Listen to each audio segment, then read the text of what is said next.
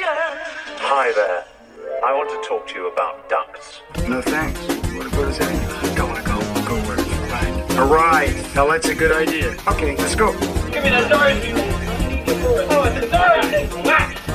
Suppose you're thinking about a plate of shrimp. Suddenly somebody will say like plate or shrimp or plate of shrimp. Out of the blue, no explanation, no point in looking for it. It's all part of cosmic unconsciousness. Oh yeah, come out and play. Don't even mention Christmas chicken. My parents would be real sorry if I don't get them cha-cha you. I'm asking I better get.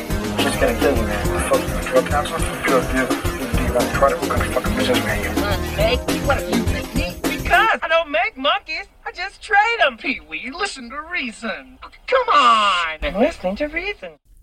Hello and welcome to the Cult Film Companion Podcast, the home of movies that are off, under, and ahead of the cinematic radar. My name is Chris. I am your host.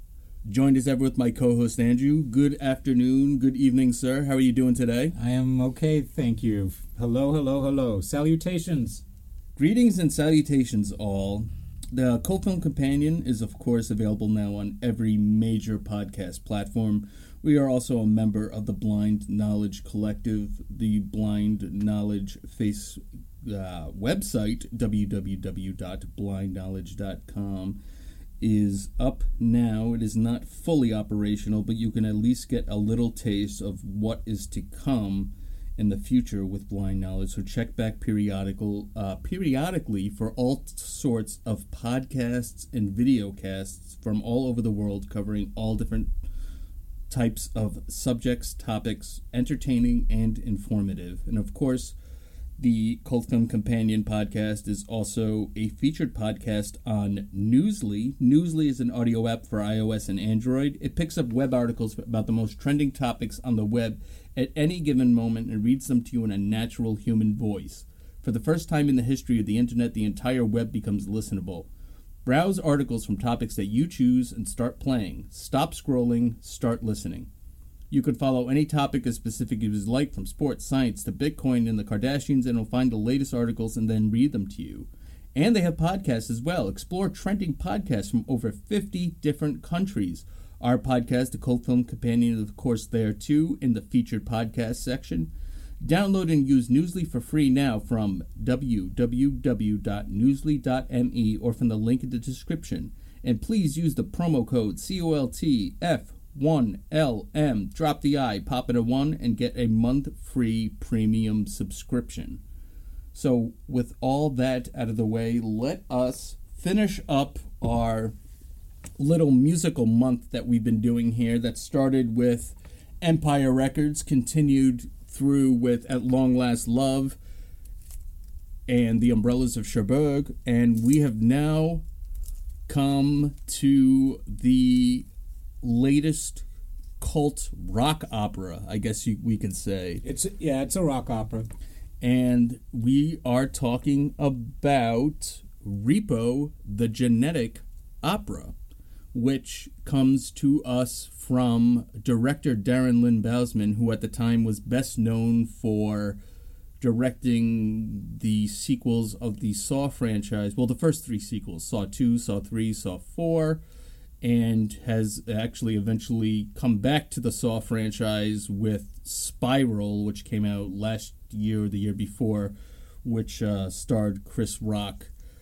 And I personally think that if you watch it as a spoof of the Saw movies, that it actually works better than an actual Saw movie. But that's a movie for a different time. Mm-hmm. You showed me a little bit of that. The opening scene is quite just kind of out of place for a Saw movie. It's it's annoying. It's a stand-up comedy routine about Forrest Gump that is dated and out of place in that movie. But we're not talking about Spiral. We're talking about Repo, the Genetic Opera, which was originally written and composed by Darren Smith and Terrence Zadunik. Writing for this stage show, which eventually became the movie that we're talking about today, started in 1999. 2002 saw the first performance of Repo, the Genetic Opera. It was originally known as The Necro Merchant's Debt, and was not a fleshed out full story as is Repo the Genetic Opera, that was toured around mostly to rock clubs, and it was kind of like a touring theater production. And then in 2006, proof of concept short film directed by Darren Lynn Bousman. It was about 10 minutes long, and I know featured, instead of Alexa Vega in the lead role, featured Shawnee Smith of from the Saw franchise, and of course many other movies such as the 1980s Blob remake and Who's Harry Crumb. But that was who was the star of the proof of concept short film. And love to see that. Yeah, maybe it's around on YouTube. I didn't even look, but if it's out there, worth checking out.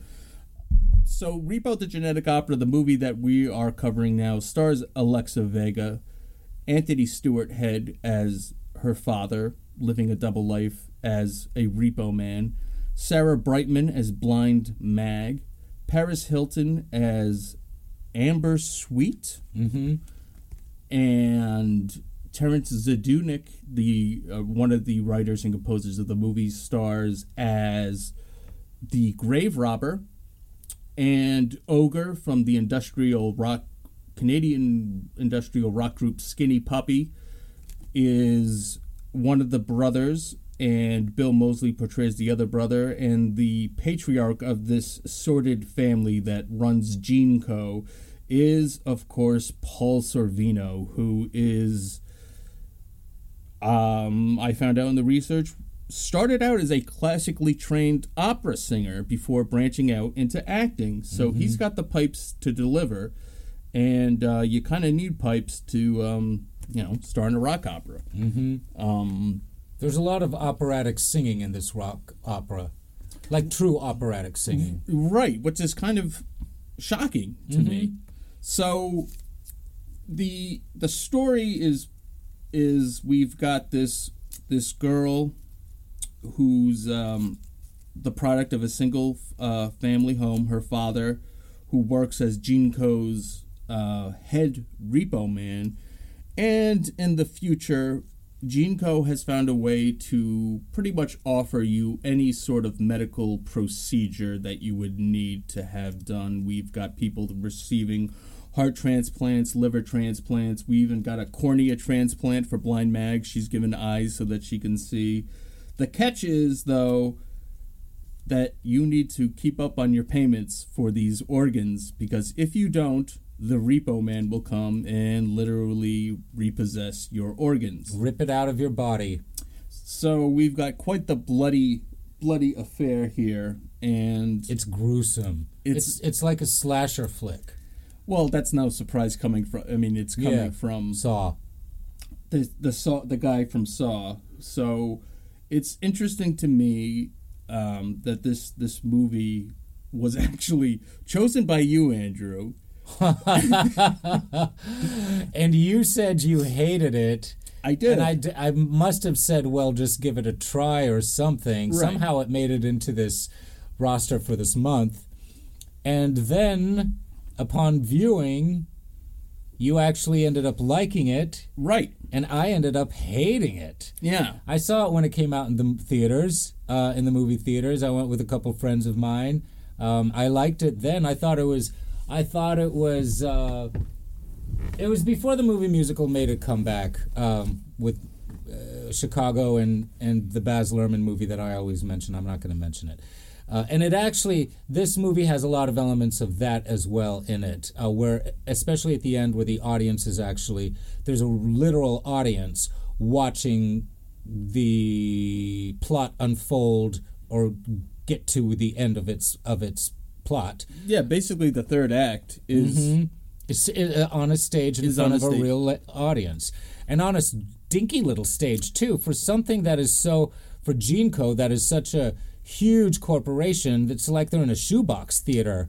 That must have been. I know that the director used the set for the Saw movies for this. They basically recycled it. So that must have been part of the set or something, but it's not. It's a little rinky-dink theater that they end up in. Yeah. Well, there is a lot of budget constraints. Yes. For this movie. Yes. So the budget, the budget that I've got here is $8.5 million, which actually is not that bad, but you know. Well, I mean, I guess in 2006, I guess for 2006, when did it come out? 2008. I guess that's pretty low. But low. It's enough to make for a mainstream movie, even though it wasn't a mainstream release. No, so we have release. It's not really kind of. Yeah, it kind of was. It premiered at the Fantasia Film Festival in July of 2008, and then it only had a limited release in 7 cities. New York was one of them, and that's where I was living. November 7th, 2008 had a very limited release in 7 cities. Yeah. I don't recall it lasting too long either. No, I wouldn't imagine so. So is there a box office gross that you've got, the initial one? Yeah. Tell me. $188,126. I knew it. I mean, this qualifies as a cult movie already. Right. Yeah. And very similarly to what happened with Bubba Hotep that we covered, this movie, they kind of toured the movie. Okay. The filmmakers and certain actors, they could get who they could get to kind of, to come do live Q&As and present the movie. So they toured this movie because they weren't getting the distribution that they kind of wanted. To recoup. Right. Just to recoup. Yeah. And that was kind of footed by, they kind of footed the bill for this. A lot of people kind of footed the bill. I mean, there was a time during the production of the movie that they needed $50,000. So Paris Hilton did some nightclub performance. No, scratch that. Not even a performance, just an appearance. Yeah, well, that's what she would do. Right. She would just be seen, and she'd get paid to be seen at clubs and events. Yeah. And so that kind of that's kind of where they came up with $50,000 just for a Paris Hilton, What, $8 million wasn't enough? They still needed what did they need $50,000 for? Well, you got to figure that we've got a movie that requires actors, which you got to pay, but not only that, they've got some names in here. So you got some people that are going to have some sway as far as how much they get paid. Are they getting paid scale or Well, they might have gotten paid scale. They might have agreed to do scale just to be in it. I wouldn't be surprised that was the case for certain people. Yeah, I'm sure Paul Sorvino was chomping at the bit to do a movie where he could sing. Right. So that wouldn't surprise me, but still, we've got some name. But you've got to have people that are going to produce music because there's original music throughout all of this. So you got to pay for musicians. You got to pay for studio time. And it's mostly sung, like Umbrellas of Cherbourg. Yeah. I think there's very little dialogue. Yeah, there are some scenes that rely on dialogue, but for the most part, it is very, very musical. So we're just racking up stuff in this budget already. Sets. Costumes, special effects, a pre-recorded soundtrack, right? That they have to lip sync to. I mean, that costs money. So you have to do that You have to do that, and basically that's pre-production, right? Before you start filming. So the reason that there's comic book transitions in this movie, yeah, I was wondering about this. Go on. Was for budgetary reasons. Okay, it works. It works well. It does work for this movie. In a comic strip format, and it makes you wonder if it was a graphic novel, because it could be a graphic novel. It really could, and a lot of those drawings were actually done by one of the original writers and composers who were very, very involved in this movie. Okay. Obviously, because one of them plays the grave robber. Right. So this was very much a passion project for them and for Darren Lynn Bousman. Okay. But, I mean, it's a very interesting movie because we both made 180s in different directions. We did. On this movie. We did. This is the first time we've had this experience. It's also the first time that I've actually hated a flick that. Oh, you hate this? I pretty much couldn't wait for it to end. Wow. It was driving me crazy. Oh, wow. Yeah, now I do have to say, I had other things going on that evening that contributed to my anxiety, but this movie just triggered even more anxiety within me. Okay. The violence in it, the gore in it especially, and just the perverseness of it did not sit well with me. It felt like I felt kind of ill, actually, afterwards. See, I think that what happened for me was that this was 10 years ago, right? What, that it was released? Yeah. 2018, 2008, 2018, yeah, around 24 years ago. Yeah, so... I mean, 14 years ago. Okay. Yeah. So, I was big into the Saw movies then. And so when this came out, I remember buying it. And I remember watching it and going, no. Well, what I was going to say, actually, when I was talking about it, is that I was also a fan of those Saw movies, believe it or not. I liked the first one and the second one a lot. I don't watch that kind of movie anymore. But back then I did, and I enjoyed them. I liked them as these really twisted revenge movies.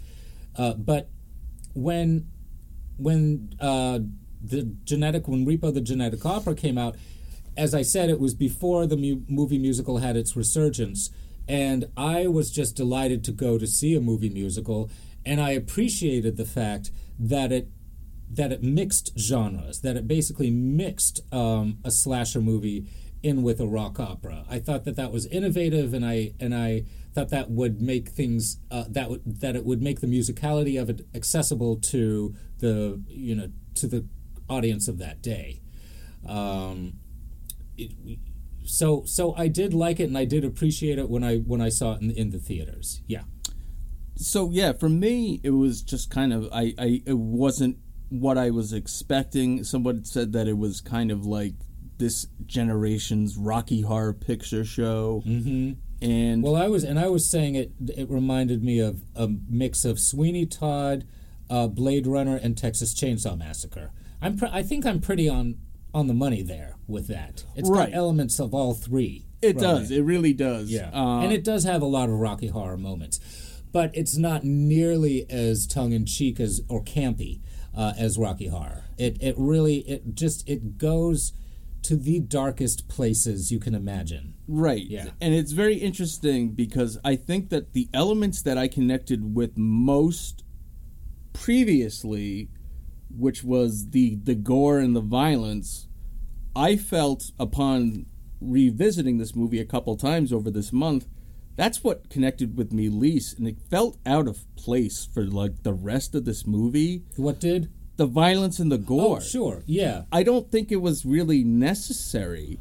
I think that it could have been toned down or just left more to your imagination. So do you think the director, the Saw 2, 3, 4 director decided to take it that far? Now, let's get into its stage inception. Okay. It was toured around America in rock clubs.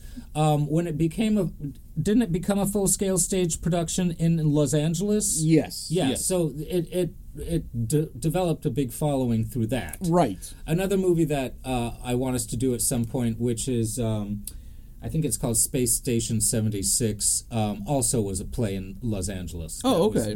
That was eventually filmed. Yeah, so this kind of like gained a cult following as a stage show, and it was pretty fleshed out and complete at that point. Right. Okay. So when they were making the movie adaptation, they were basically just making a movie adaptation. They didn't expound on anything. No. In fact, they actually had to cut back on some of the songs. There's actually I believe that there's more songs in the stage production than there are in the movie. Okay. One of the songs just barely made it. Like they had to literally, I guess they were when a producer was off taking a phone call, like they just snuck in and shot this one. Just these little weird stories about behind the story. That's kind of the story with There Are Worse Things I Could Do in Grease with Rizzo, with Stockard Channing.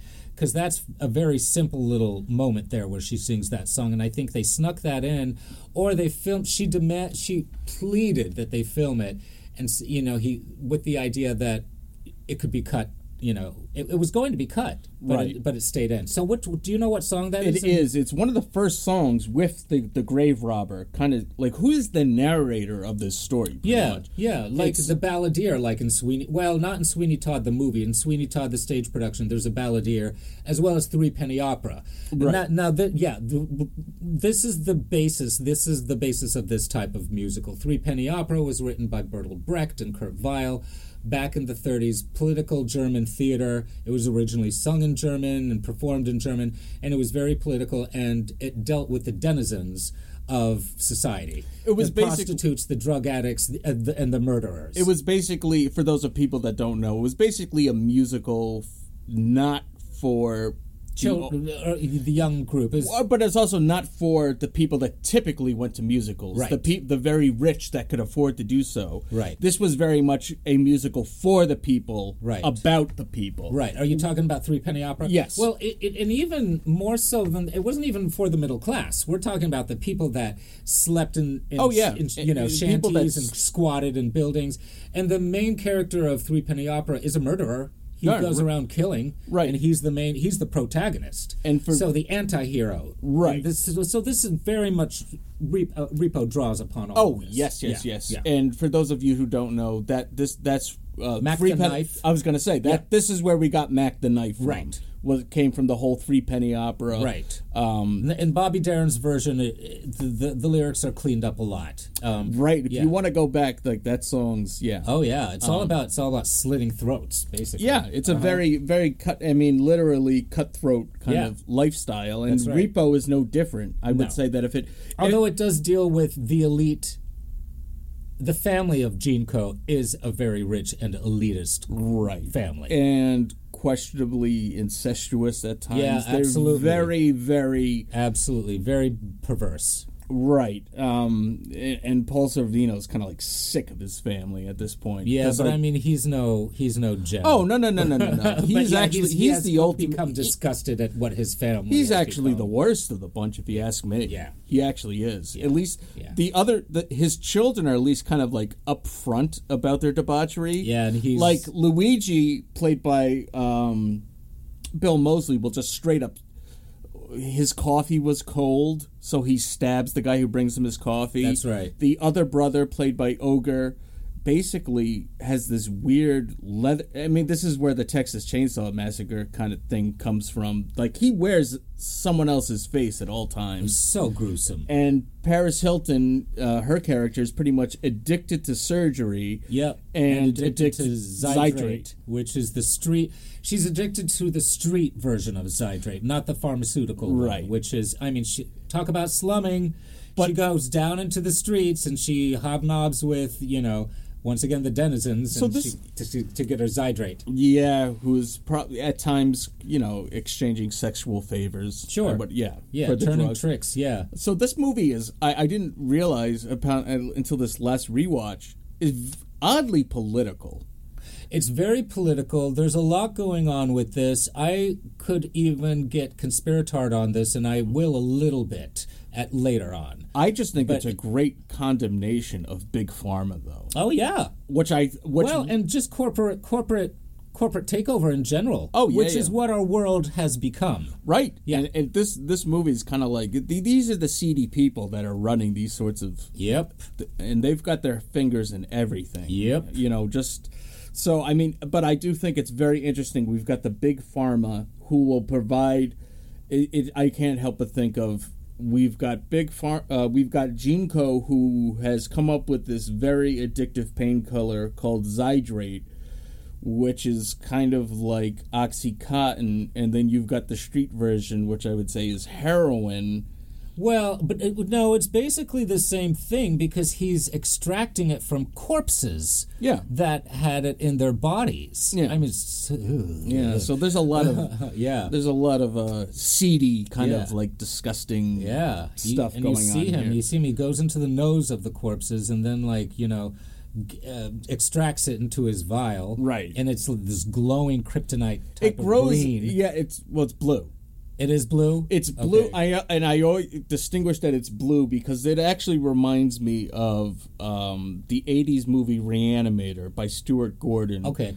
Is very well known. It's notorious for its kind of neon green formula that the doctor constructs to bring back the dead. Oh, I wonder if if this was being referenced. I'm pretty sure that it's an homage because Sounds like it. It looks they glow the same way. Mm-hmm. And basically in the 80s what they did was they were like, well, we want something that's kind of eye-catching. They had no money to do the movie, so they're like, fuck it, we'll use glow sticks. And that's basically what it was. They didn't do that in Repo. They actually used some CGI for that, didn't Right, they? right, Yeah. right. So I thought that the shots of the city and the big blimp that goes above this is what reminds me of Blade Runner. I thought those were very effective. They're obviously CGI, whereas in Blade Runner it wasn't CGI.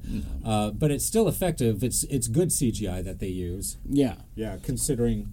Yeah. So, I mean, but there's... Like I said, when I first watched it, I don't even think I made it all the way through the movie because I was just... I wasn't in the mood for a musical. I was kind of like... Yeah, I was kind of just like, eh.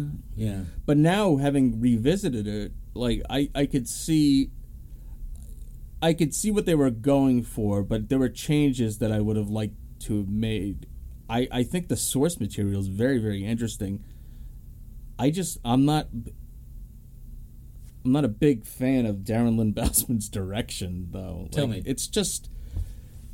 It's a little too kind of rapid fire MTV. Yeah. It works with certain songs in this movie, like the I'm 17 song that features a cameo of Lita Ford that she's Alexa Vega singing in her bedroom to her father. Cameo of Alita. Do you mean Joan Jett? Thank you. Yeah, Joan Jett playing guitar, which actually is kind of a distraction. Like, what? Where does that come from? Right. Yeah. you know, she did Rocky Horror on Broadway when they revived it a while back, and when they did the Time Warp number, she gets out her electric guitar and apparently it just took the song to a whole new level. Wow. As you can imagine, you know. So I was thinking, because Highway to Hell has the Lita Ford cameo. Okay. Repo's got. That's where right. I'm thinking. I'm Yep. confounding my movies in my head. But I'm here to keep you on track. Thank you. I kind of wish that it was some of the style and direction. It's a little too. It's bombastic. Flash. Yeah, It really is. It's bombastic. And I like... And the material is bombastic enough. They're on the back counter. Oh, okay, go ahead. So, to me, I kind of like when scenes are let to breathe and just kind of... I wish it was treated more like a theatrical production than it feels the need to be too much like a movie. Okay. And I mean, it feels very theatrical to me. The sets felt very theatrical. Everything felt very theatrical. The editing was not. I mean, that is rapid fire MTV editing going on with that. And that's you don't stay on a face for too long at all. No. Like 1 second. Which brings me back to just the Saw movies. I kind of like to separate the first movie just by itself and not compare it to the rest of the franchise, because the first movie was written and directed by these two guys in Australia, and Saw gets lumped into the rapid fire editing style. There is some of it in the first movie, but there's a lot less of it. It's much more of a psychological thriller. Yes. And then after the success of Saw, each sequel, and this happens with a lot of horror franchises, needs to up the ante. Yeah. So it got so ridiculous. It gets so, like, the traps get absolutely ludicrous. So I like to kind of separate it, because, like, that first one to me just works well as kind of like a cerebral psychological movie. And that reverse bear trap, that still stays in my consciousness. Right, yeah. The device on the... that voice, too. That voice, yes, right. There will be blood. Well, that's Saw 2. Well, that is Saw 2, you're right. But that's kind of when it really starts getting very hyperactive, like with the editing style, the rapid cuts. What new ways can we think of to torture people? Right. Like, I think one woman has her hair in this device that rips her scalp off. Yeah. Stuff like that. And they just kind of really get... And then they get lumped into the torture porn genre, but... Yeah, Hostel came out around the same time. Right, yeah. And the less said about those movies, the better, in my personal opinion. But, They're horrific. It's just... Yeah, so I kind of... And that's my gripe with Saw, is that I kind of think that, okay, you can include, like, Saw 2 and everything else in this torture porn genre.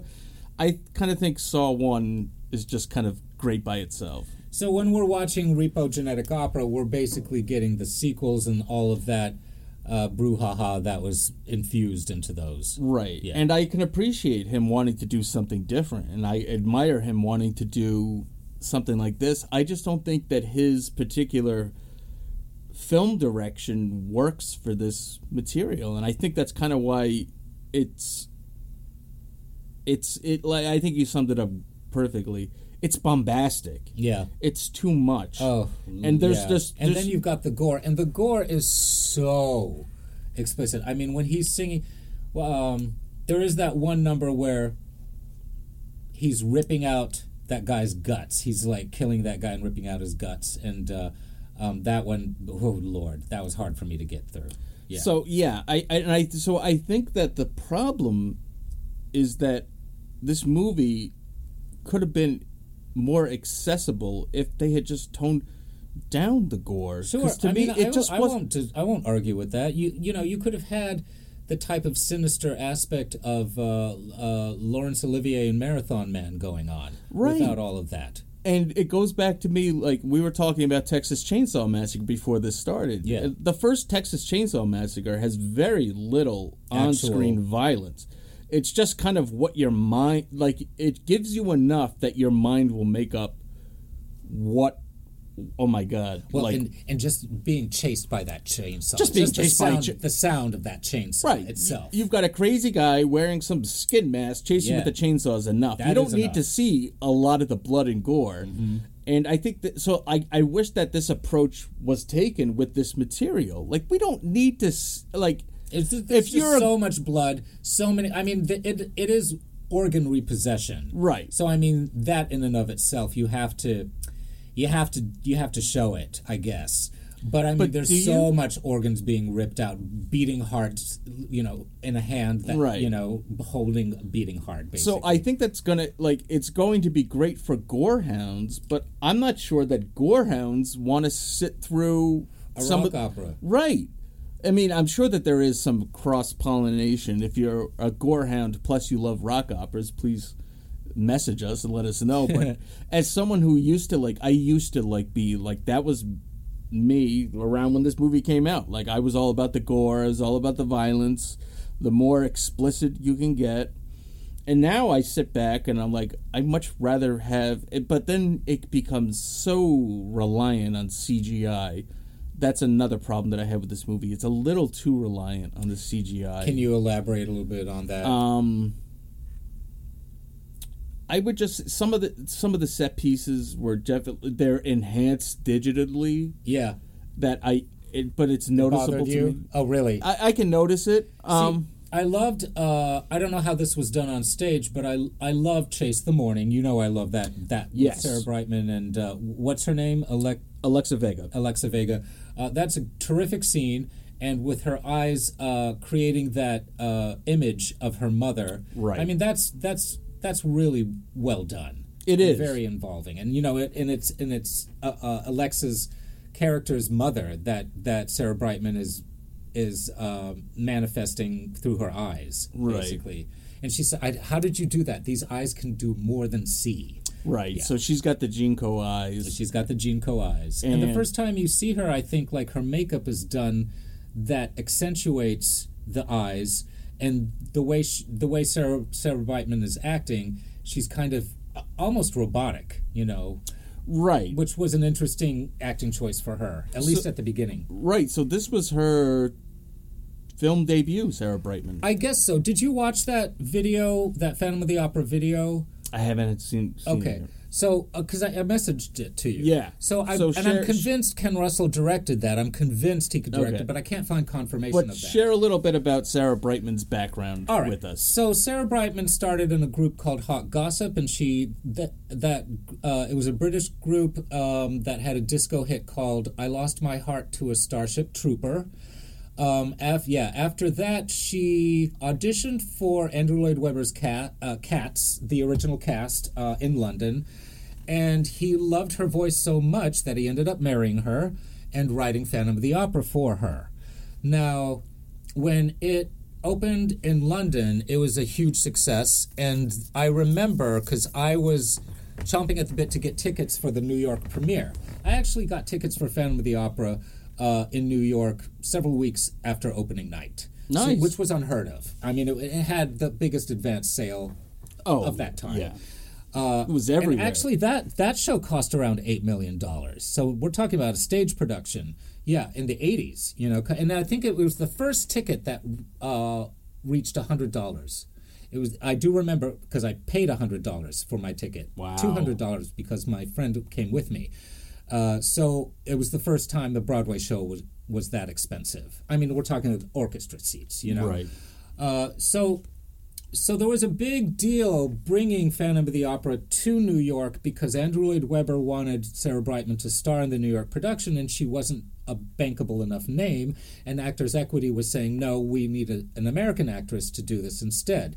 Michael Crawford was a big name playing the Phantom, so that was an easy transition.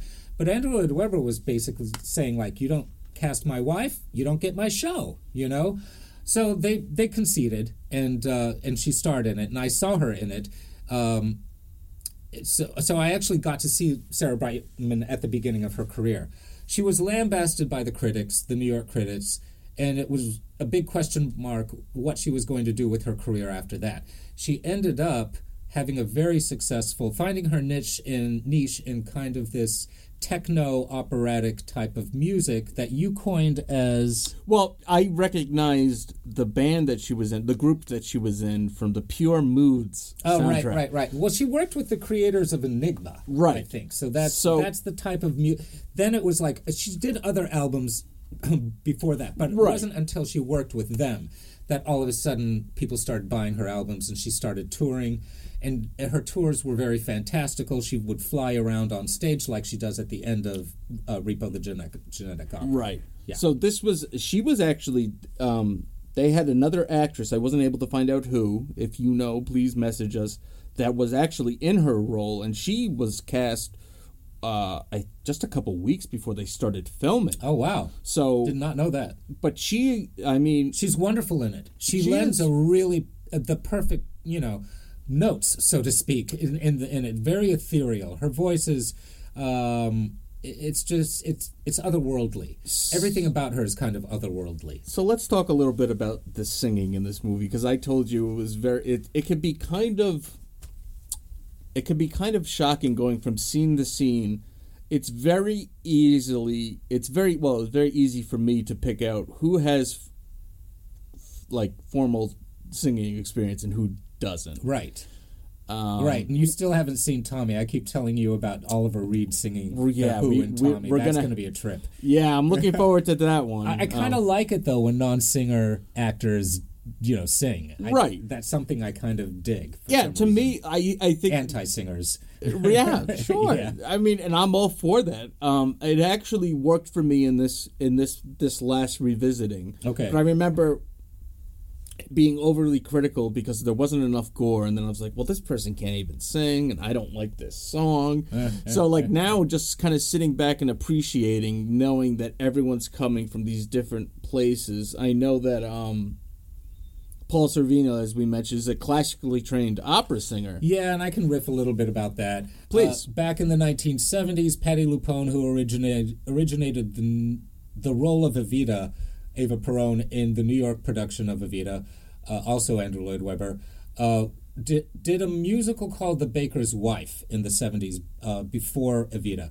And it was based on a French movie, and it originally starred her and Topol from the movie version of Fiddler on the Roof. Okay. Topol was a major pain in the ass, and he quit the show. This was a show that never made it to Broadway, and for good reason. It had a lot of problems, and the cast and the creative team of it went through hell on tour in this pre-Broadway tryout.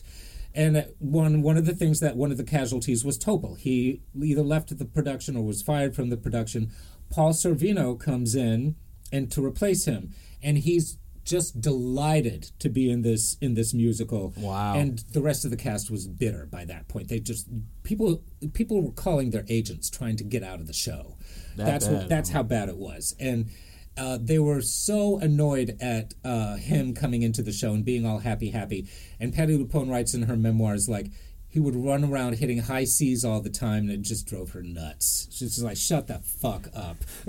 Yeah, you weren't on this sinking ship from the beginning. Right. You think you can save this Titanic? Let's wait and see. And he couldn't. Although there is an album with Paul Sorvino and Patti LuPone. Okay. They did record an album. So he could sing. He could belt it out. Yeah, he's good. I know that Anthony Stewart Head, the Repo Man. Yeah, he was cast. Alexa's father. Right. Yep. Who has a terrific voice and is a very good actor. He is. He was. Wasn't a crucify me in the comments. I wasn't a fan of the Buffy the Vampire TV series, but apparently he's from that. He's from that, so you don't know it either. No, I do know that. Now that you mention it, I know who he is from that. There was an episode of Buffy that was all musical. That's right. And that's where Bousman saw him and was like, that's he can the guy. sing. Yeah. Let's cast him. Alexa Vega, I think, was from like the Disney pedigree, I think. Oh, so she could sing and dance. So she could sing it. She was sure. yeah. Yeah. He sings it beautifully. He acts it very well. I mean, it's a despicable role, of course, but he carries that guilt very well. And throughout the whole movie, you can feel his guilt is palpable. Even though he's this monster, you see how he's become this monster. Right. Mm-hmm. But he's not really the true monster, and we'll get into that when we discuss the ending of this. Right. And then, of course, we have Paris Hilton, who can sing given the right parts. Yeah. And she was given the right parts in this movie. I actually bought her CD when she recorded an album back around that time. Okay. Yeah, and it's actually pretty good, believe it or not. Yeah. The first song I heard from it was a single called Screwed, and it was right after that videotape came out, of that sex tape came out of her and that dude. Right. And then the song is like, I'm screwed. I'm screwed. I thought that was the most brilliant thing in the world. So all of a sudden I was like into Paris Hilton as a singer. So I will say this. I got to give her credit for being more self-aware than I think people give her credit for. Sure, yeah. And also a great song from that album, just real quick, is called Stars Are Blind. Great song, great video. It's got kind of a reggae beat to it. It's a great song. Yeah, so great pop song. I think that she was perfectly cast in this because she's a brunette. She's wearing a dark wig or like a brown reddish type of wig. So she she's stolen her sister's hair. Nikki Hilton is a brunette. That's right.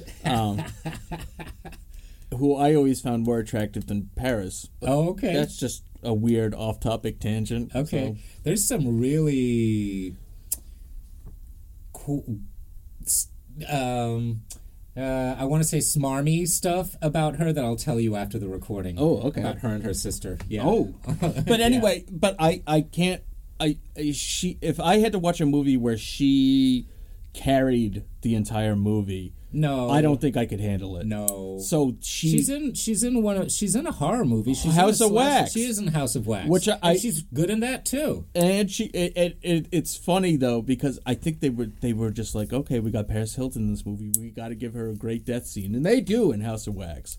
She gets pummeled through the head. She got speared through the head with like a pipe. With basically like a phallus symbol, basically. Yeah, it's kind of phallic, yeah. Yeah. But I mean, what I like about Repo is that it's totally just so, like, tongue-in-cheek that this person is addicted to plastic surgery. Yeah. It's very interesting to see her in this role. At one point, her face actually falls. Well, it's while she's performing for a crowd, her face falls off. Yeah, and you see just like the tissues and muscles all blood and the blood. and tissue, right. It's hideous. But even before that scene, we've got the scene where it's a botched surgery, where she kind of looks like she's scarred like the Joker. Like you could put on some white makeup and she could be the Joker in a Batman movie. Yeah. But I just love that because people get a thrill out of all these botched celebrity surgeries, and like these people don't look real now. We talked about those weird twins. The ones that to their grave were always like, we didn't get plastic surgery. If you look at these two, they look. What are they? The Romanov twins? Something like that. Yeah. They're fucking weird looking. Oh yeah, but I mean, they're like in their 70s, and they have this plastic surgery that makes them look like, I guess, like Madonna now. With the puffy cheeks and everything. They look like the real-life version of one of those boardwalk caricatures people would draw of you with a really big head and a small body. And the big cheeks. Yeah, exactly. Yeah. So that's basically what they look like now. But back to Paris Hilton. Yes. So we've got this scene where... and she doesn't sing that much in the movie. I think that a couple of the songs for her character were cut from the movie. Oh, that's too bad. She doesn't sing that much in this. She doesn't. She sings in Zydrate on Anatomy. Right. And then she does sing, she sings the sung dialogue a lot. Right.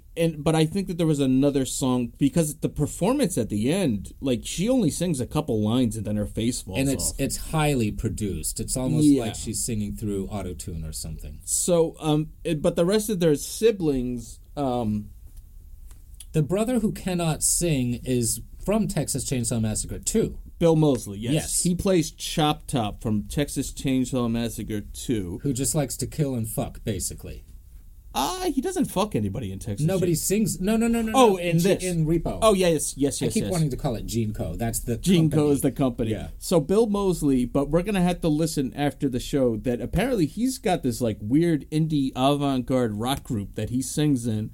And the only other person that I recognize from the group is notoriously gifted guitarist Buckethead, from who's usually just known from his own just being a guitarist. He's an incredibly gifted guitarist. Called him Buckethead because he always wears a white mannequin mask over his face so you can't see who he is, and wears an empty... disturbing. That's like from the movie. And wears an empty Kentucky Fried bucket on his head. But I guess the group that he was the lead guitarist for Guns N' Roses for a period of time. Oh, whoa. So we went from Slash with the top hat to Buckethead with the bucket on his head. But he's an incredible guitarist. But anyway, they've got a group, so I'm not sure if they're good or not. But from this movie alone, I'm going to say Bill Moseley's singing is not the best. Also, the other brother is from Skinny Puppy and actually can sing. He actually can sing, but he does... I mean, if you've heard Skinny Puppy, it's very much industrial rock kind of singing. Very... a lot of effects on the voice, very distorted kind of singing. And for those of you who don't know, Skinny Puppy is basically kind of like the Canadian Nine Inch Nails before the American Nine Inch Nails were a thing. They were pretty much... They had a lot of electronic... They were doing electronic industrial rock. All right. Got it. But they never had the crossover mainstream appeal that something like Nine Inch Nails... Or the management that Nine Inch Nails had. Right. Yeah. But that's... I mean, check out some Skinny Puppy. They're very, very good. But he's actually... I mean, he doesn't have to do much as far as acting here because he's kind of the fake of whatever kind of... It's almost like Kabuki. Well, I was going to say, it's basically like Leatherface in Texas Chainsaw Massacre. You basically let that mask do all the acting for you. Yeah. Because, I mean, the great part, and what differentiates us greatly from Texas Chainsaw Massacre is instead of just slopping on the face like Leatherface does, he's got these hooks that connect it. He's got these connectors. It's just gnarly as... So, I mean, that's... And I think that's kind of what... I mean, if you can handle some of the more over-the-top gore, then I think this is really good. But I think that they could have toned it down and kind of gone up for a more tongue-in-cheek looseness with some of this material. Yeah. to give it more of a Rocky Horror vibe, because I don't get. Oh, I get a Rocky Horror vibe, especially that number where he's remember what you did to Marnie, where he's ripping out the guy's guts, and there's these like ladies in stiletto heels, like marching around as he's doing that. That's very Rocky Horror. There's a lot, and given the over the top gore of this, there still is, and I can't believe I'm being so constructive about this movie. I did hate it. But there is a real good focus on the plot and the characters. Like, you get definite characterization going on. You never really lose sight of the plot. No, it's very easy. And I found the songs, the more I listen to them, the catchier they are, the better that I like them. Side Right Anatomy and Chase the Morning are my favorites. They're great. Yeah, but the Balladeer also has some good stuff. Drug Market, which is part of Side Right I even like the Testify song at the end when they're they're introducing that final act. The last song she sings is a good song. I Never Love You So Much is a very touching song. Is that between her and her father? Yeah. So it is. That's when I was just like, I can't take this anymore. And I thought this was your choice for musical March in April. So I didn't want to say how much longer do we have of this movie. I just wanted to sit it out because, you sat through two of mine in the past couple of weeks. So I just grit my teeth and bear it. But that whole last But this was your choice. I don't know what to say. When she's singing that love song with her father, it's perverse, and they're lying in a pool of blood. Right. I think it's Sarah Brightman's blood after she's been It's hers and the father's, because he's been. Oh, that's right. He's been stabbed and shot. That's right. So we've got a lot of blood. Yeah. And then her song at the very end, right, when she gets up and she walks out of the theater, this harkens to MK Ultra Monarch programming that I talk about and not talk about, but it's trauma based mind control where you actually reach your full potential. It's a shortcut to reaching your full potential, and it's done through trauma. And when you experience trauma, all of a sudden you can kind of be superhuman. Like, right. It beyond the adrenaline rush, you've also, like, your mind has kind of snapped, and all of a sudden you can do things that you've never done before. And this is, it's not the way to go. No. But this is prevalent in a lot of covert places of society, and a lot of public covert places in society. So when I say that, I mean that it's prevalent in the entertainment industry. It's prevalent in even athletics. So that's pretty much all I can say. Okay. In the original stage production, Nathan Wallace doesn't die. Which one is Nathan Wallace? The father? He does not die. No. Thoughts on that? I have no thoughts on that. That changes things considerably. So do they still sing the same love song? I don't know. I'm not sure. All I know is that this was one of the trivia things, that Nathan Wallace does not die in the original stage production. Oh, wow. Now, this was originally intended as the middle part of a planned trilogy. They were going to do a movie that happened with the events before this, which I don't think would have worked out that well, because we got a lot of flashbacks to what happened before that. Well, in comic strip form, right, especially. And then what would happen after this, because this movie does kind of what they call the term is sequel bait. It does kind of sequel bait, and you wonder what happens to Alexa's character. Does she actually end up owning Gene Co. because everybody else is dead, or does she just walk away from it?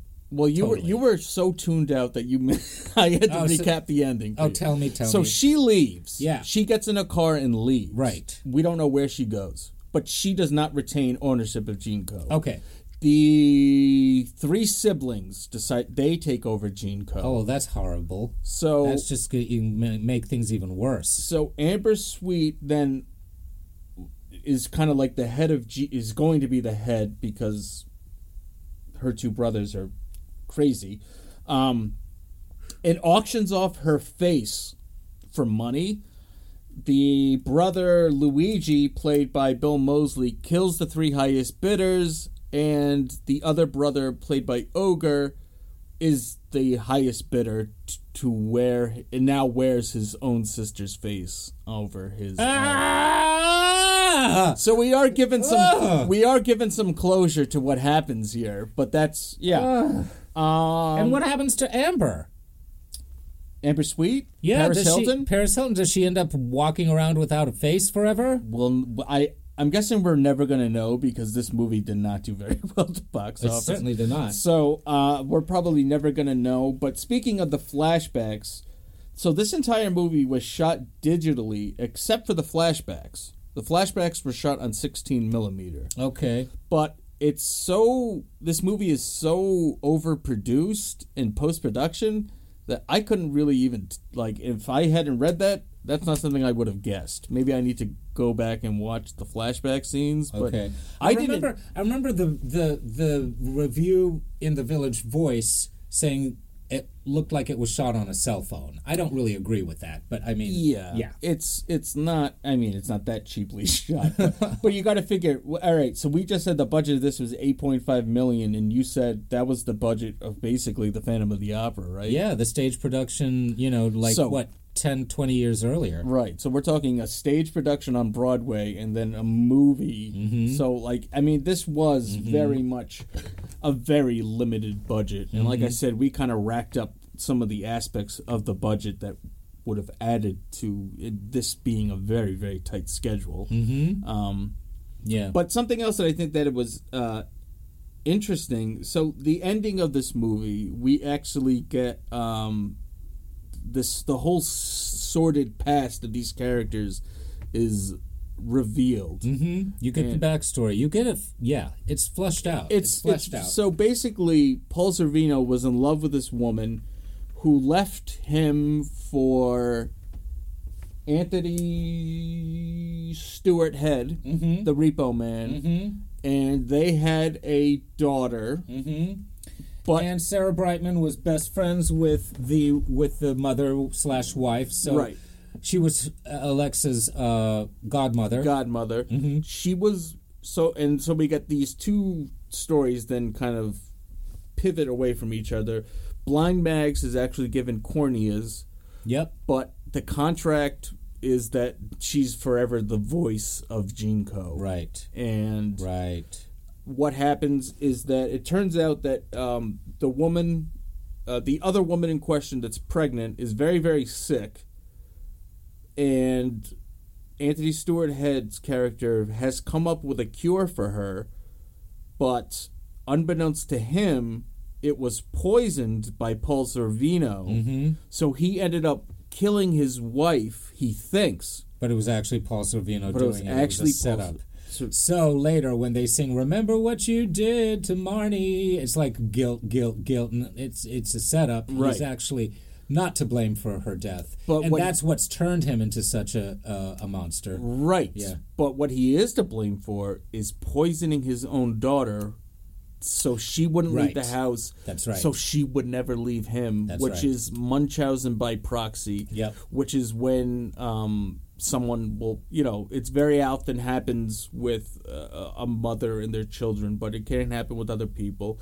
It is a real disorder that people do. They will keep someone sick or convince someone that they are so sick that they become reliant on them. It's kind of a forced codependency. Of course. And so he is guilty of that, though. That he is guilty of. He is poisoning his own daughter to keep her sick, so she'll never leave. So and this is part of the big. I do remember this. This was part of the big showdown at the end, where she's being told to kill him because he has been poisoning her, and so that's her struggle at that moment. And she doesn't want her father to die. No, but at the same time, she had no idea that he had been poisoning her all this time. So we get keeping her hostage in that house.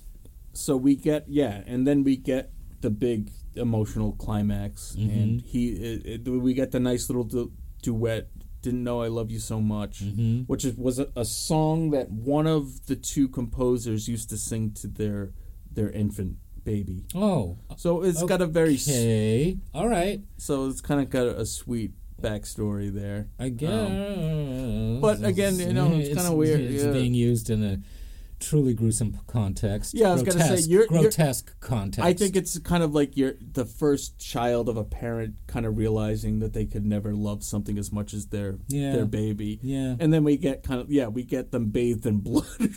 Yeah. A daughter who's been poisoned her entire life by her father.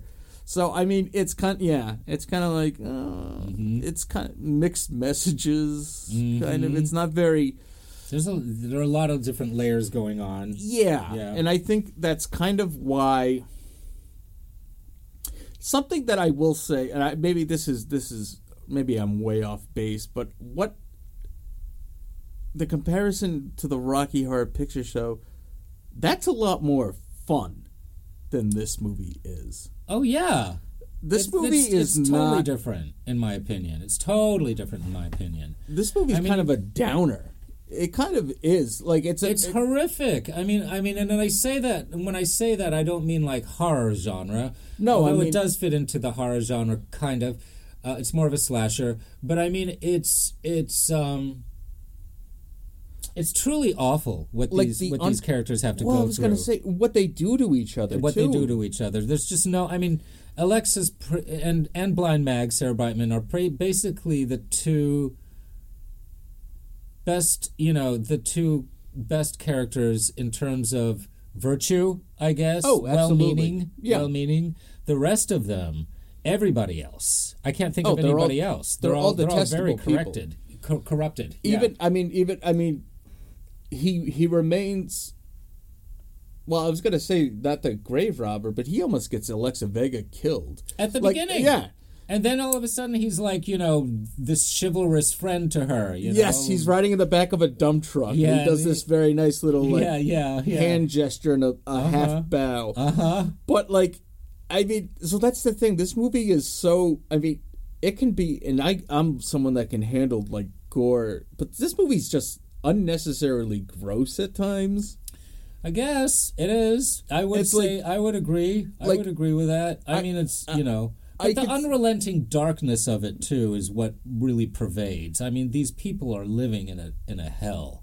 And it is. It's post-apocalyptic where millions of people have died because of a plague, I guess. And then everything turns into chaos and the government starts becoming very, very corrupt. And the corporate government becomes extremely I was going to say, right. And it's very much kind of like, a finger wag at big pharma. Mm-hmm. But, for me, I made a 180 on the movie. I enjoyed it more now. You like that whole ending that went on and on and on and on? No. Lord. No, the ending to me was way too bloated. Yeah. They're sitting on that stage. Yeah. I like that song, Didn't Know I Could Love You So Much. I kind of wish it was placed somewhere else in the movie. Okay. I think that it might have been... I think something like that could have worked well as her singing a duet to a virtual vision of her mother, perhaps something like that. But there needed to be, I guess it works in terms of a reconciliation between her and her father. But I'd also be very curious to see a version where he doesn't die. Yeah. I also didn't like the way that the movie ended. She goes off. I think the movie should have ended with her just getting in that car and driving off, and us not knowing anything else. Yeah. That tacked on ending with the family taking over, the siblings taking over the company. See, I've kind of blocked it out. I do remember it as you tell me. You were tuned out, and I remember you. I said, "You want me to?" You go, "Don't rewind it. Just tell me what happened in one sentence." So that was just. Couldn't wait to be released from this movie. So I summed it up for you. I was just like, okay, well, I'll just sum it up for you. But that's exactly what you said to me. You're like, do not rewind it. Tell me what happened in one sentence. I remember that. So, but again, I mean, depending on what your emotional state was, this might not be the right movie for you. When I first watched it, I was expecting something different. I didn't get what I was expecting, so I kind of just forgot about the movie. And then whether you liked it or not, this was your idea, so I did order it. And you paid for the okay. No, I did. Okay, I didn't pay much for it. Well, you'll keep it though. You liked it. You'll enjoy having it. Your collection. I actually I'm interested to go back and kind of there's some bonus features, which is not something we talk about a lot on here, but there are scene select commentaries with Paris Hilton. And deleted scenes with optional commentary by Paris Hilton. So I'm wondering if those are songs that were cut from the movie. Oh, I'd be interested in seeing those. Just to see how she handles all that. And I had to say that I started watching... There's also video sing-alongs with a couple songs. No. Yeah. What, like the Sound of Music bouncing ball thing? I would imagine so. About? Yeah. No, with this movie, it's probably like a beating bloody heart. Right? So I was not kind of tuned in with the commentary with Darren, Lynn, Bousman, and some of the actors, but I found that the audio commentary with the director and the co-creators of the original source material was very, very interesting to hear those two talk about where this project came from, the genesis of the project, and how it evolved. So I mean, that is cool. That's how Hedwig started, right? Yeah, which is another which I saw on stage as well. Which is something that we will eventually cover on the show. Yep. I have added it to the list. So when we do musicals again at some point, well, we can throw one in once in a while. We don't have to do like a whole month of musicals just to do. Well, it was kind of fun though to do a whole month of musicals. Oh well, I'm glad to hear you say that. I'm glad to hear you say that. Someone who's not necessarily a fan of musicals. A lot of people are not fans of musicals. I used to say when people were like, "I don't like musicals," I'd be like, "Oh, I'm so sorry." Yeah. Oh, you don't like to have fun in your life. Yeah, right. So, but we're gonna start wrapping things up here. We got prepping. We're already there, huh? Well, do you have a lot more to say? No. Yeah, I was gonna say. Okay. I thought we'd just kind of keep. I mean, we're already over an hour, so I mean that's kind of enough. Yeah. This is kind of a movie. It clearly comes in. There's like really no middle ground with this movie. You're either gonna like it or you're not gonna like it. Yeah. I can't see a lot of people loving this movie. Right. I could see people going like, okay, I get what it is, but for me, that's kind of where I land. I'm kind of like, I get where it is, but I could see, I kind of want to. I'd like to see this material done with a different director. Okay. Or maybe just I'd like to see the original stage production of this. That's kind of what I would. It's got to be filmed. I would imagine that there's probably a bootleg floating around on YouTube. Yeah. But well, or maybe not YouTube. I don't know how you'd get your mitts on something like that. The dark web. Yes. Yes. I used to have a bootleg of Hedwig stage production. Actually, no way. I borrowed it from a friend who had it. So, Repo, the Genetic Opera. I'm glad that I revisited it because I have more respect for it, but I kind of respect the concept more than I respect this movie. Okay, I'm gonna say that. Okay, fair enough. And your final thoughts? I mean, it was just grueling. There were parts that I just didn't even want. The gore, it was the gore, pretty much. That just repulsed me after a certain point. It's just I used this word earlier. It's such a smarmy story. That's all. All right. So before we end, I'm just going to quickly read this to you, and I want you to let me know if any of this rings a bell. Okay. So this is a plot synopsis for a movie. I'm not going to say what, but I'm just going to start reading it, and let me know what you think. Okay. In 2025, advancements in medical technology have perfected biomechanical organs. A corporation known as the Union sells these expensive artiforgs on credit. And when customers are unable or unwilling to pay for their artiforge, the Union sends Repo men to locate and forcibly repossess the organ, invariably resulting in the death of the owner. Same thing. It's Repo Men. Repo Men. Right. The 2010 movie starring Jude Law and Forrest Whitaker. Same thing. Which is, how could this not give some credit? I wonder how they got away with this. I don't know. That's, wow. Yeah. So, it's interesting that we will never cover Repo Man on this show, but we've covered Repo Man, which we both agree is fucking awesome. Oh, yeah. And Repo, the genetic opera, which I can tolerate, and you're kind of like... No, I'm not even kind of like, I don't ever want to see it again. But will you still... you told me that you watch on YouTube the Chase the Morning song. I like Chase the Morning. Will you still watch that song? Yes, I will. And the Zydrate song? Not so much. Okay. Not so much. I'm kind of over that now, too. Yeah. But Chase the Morning, I mean, there's no gore in that. It's a beautiful song. That that little vocal line, that melody. Whew. And there's a lot of spoken word in that, especially from Sarah Brightman.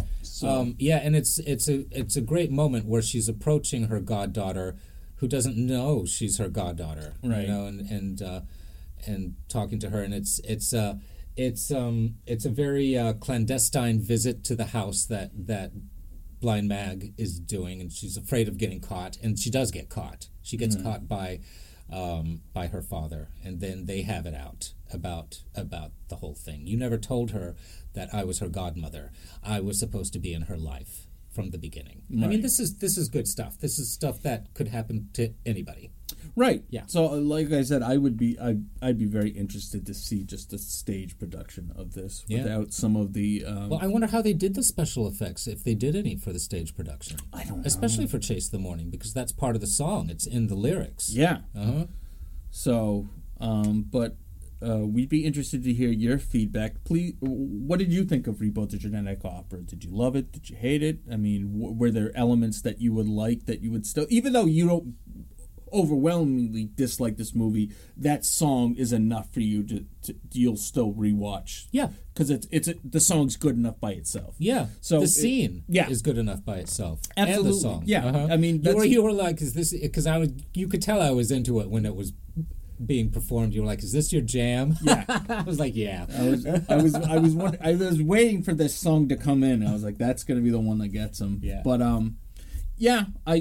I think that very interesting idea, very interesting story. The execution of the movie is another matter for you. is just something else. So thank you all for joining us on this musical excursion on the Cult Film Companion. We are, of course, on Twitter at Cult Film Comp, Instagram at Cult Film Comp, CULTFILMCOMP. We are on all major podcast platforms. Please join our Facebook group.